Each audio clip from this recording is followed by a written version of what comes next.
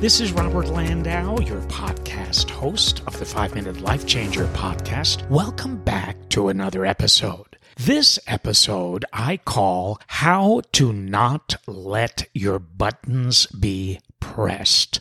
So, you ready? I want to start off with an example. Many of you know that I was an international cruise director for many years, and as you can well imagine, cruise directing is one of those careers where, if you're not careful, your buttons get pressed on a daily basis, sometimes on an hourly basis. So how do you get through that? Or how do you get through your life on a daily basis or an hourly basis and not get your buttons pressed? Okay, here's a quick example that will help you understand how you can walk through that type of a storm without getting wet. So, again, many of you know that I was an international cruise director for many years, and one contract I did with a certain cruise line I didn't want to do. I used to have an agent, like an actor has an agent, and I would say 8 out of the 10 lines that I worked for, this agent set me up for. He, or that agency bureau, got me those gigs. And so the head of the agency called me one day, and I had just gotten off a ship doing a 9-month contract. And when I would do these contracts, I would do 9 months on board without 1 day off.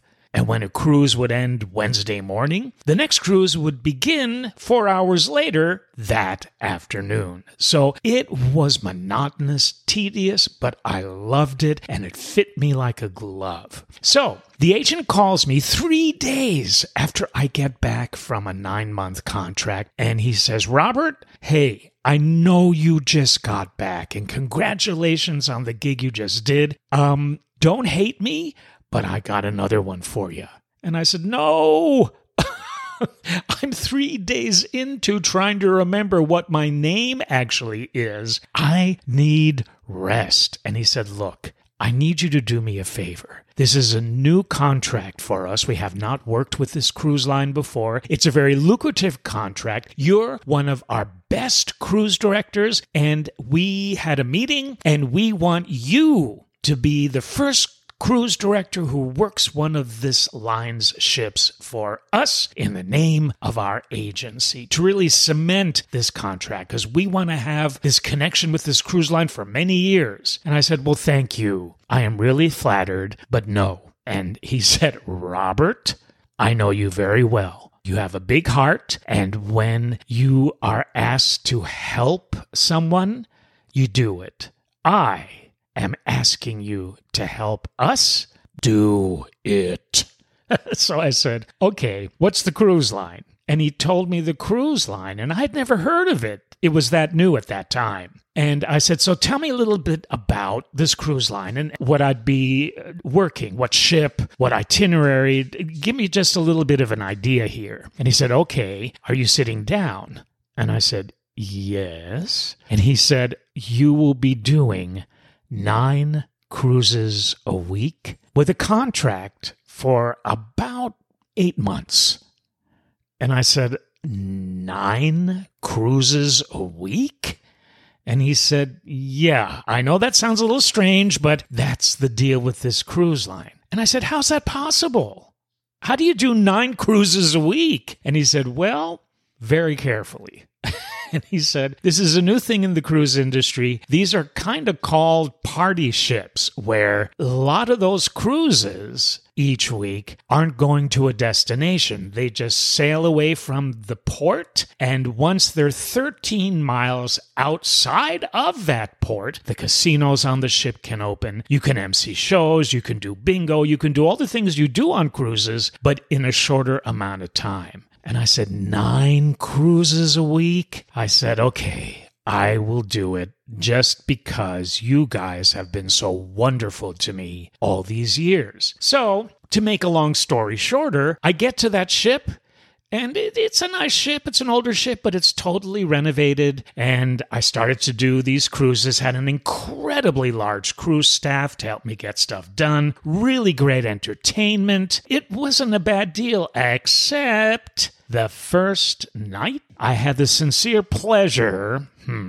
meeting the captain of that ship. And you know how when you see somebody for the first time and you just get this horrible vibe from them that you just don't sense that they are a very good or nice person? That's the vibe I got from this captain. Didn't smile, had a really evil look on his face, talked down to people, and when he met me, he talked down to me. And this is what he said. He said, well, welcome aboard this ship. I hope you're going to do a good job for us. We really need a cruise director that knows what they are doing. And, well, I hope that's you. If not, hey, you're replaceable.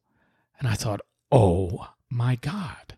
Now, I'm originally from New York City. Us New York City folk have it within our DNA that when somebody comes at us, we'll go back at them triple. All you have to do is take a cab in New York City and watch the cabbie and you'll know what I'm talking about. And that's what I wanted to do with him. I just wanted to level him. But then I thought, Robert, this is your first week of 9 cruises. You have an 8-month contract with this line and this captain. Cool your jets, even though you're on a ship. So I decided to ignore it, and I just smiled at him. Not easy to do. And I said, thank you, Captain. Don't worry. I'm sure I won't disappoint you. And then I went back to doing my duties. Well, as the weeks went on, he got nastier and he tried to meddle in everything that I was doing, micromanaging. I'd be emceeing a show and I'd bring the artist on and I would go off and wait on the side of the stage until their act was done. And he would come up to me backstage and go, don't you think you want to use better words to introduce this lady? I thought, my God, why aren't you up on the bridge where all captains are supposed to be and let all cruise directors be where they're supposed to be, emceeing shows and doing other things? And it didn't stop there. He would do that with just about everything I did. He was nasty to the crew staff. And so I had to have a conversation with myself in my cabin one night. And I said, Robert, I know you want to get off this ship and walk out and away from this contract, because how do you allow yourself to be talked to that way and treated that way? This captain is pressing all of your buttons. And then I got an answer. Not from anyone else but me. And it said this: people will always try to press your buttons. But the question is, do you allow them to? Will you let them do that? You don't have to. You can be 100% who you are without having to react to your buttons being pressed in a negative way. Just smile and keep moving forward. It's their nastiness, not yours. And I thought, wow, is that powerful?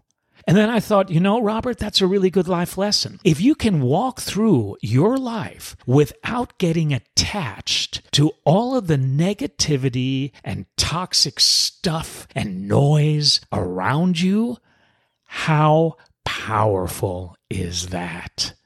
You're not meant to dance to horrible music with people unless you choose to. Let the music play. You don't have to dance to it. You can be in the same lounge with lousy music and not allow it to affect you. And so the next day, I decided to not react to anything the captain was going to try to bait me with. And you know what? It worked. And in a strange way, after the weeks progressed, he started to have more respect for me. And he actually left me alone. I believe that occurred because I was not giving him his stuff back to him. I was not reacting to his toxic negativity. So all he could do was swim in it alone, not with me. That was a pretty good contract, actually. But when it was offered to me again, I said, no, guys, you got to find me something else. And they did. So, what's the moral of the true story I just shared with you?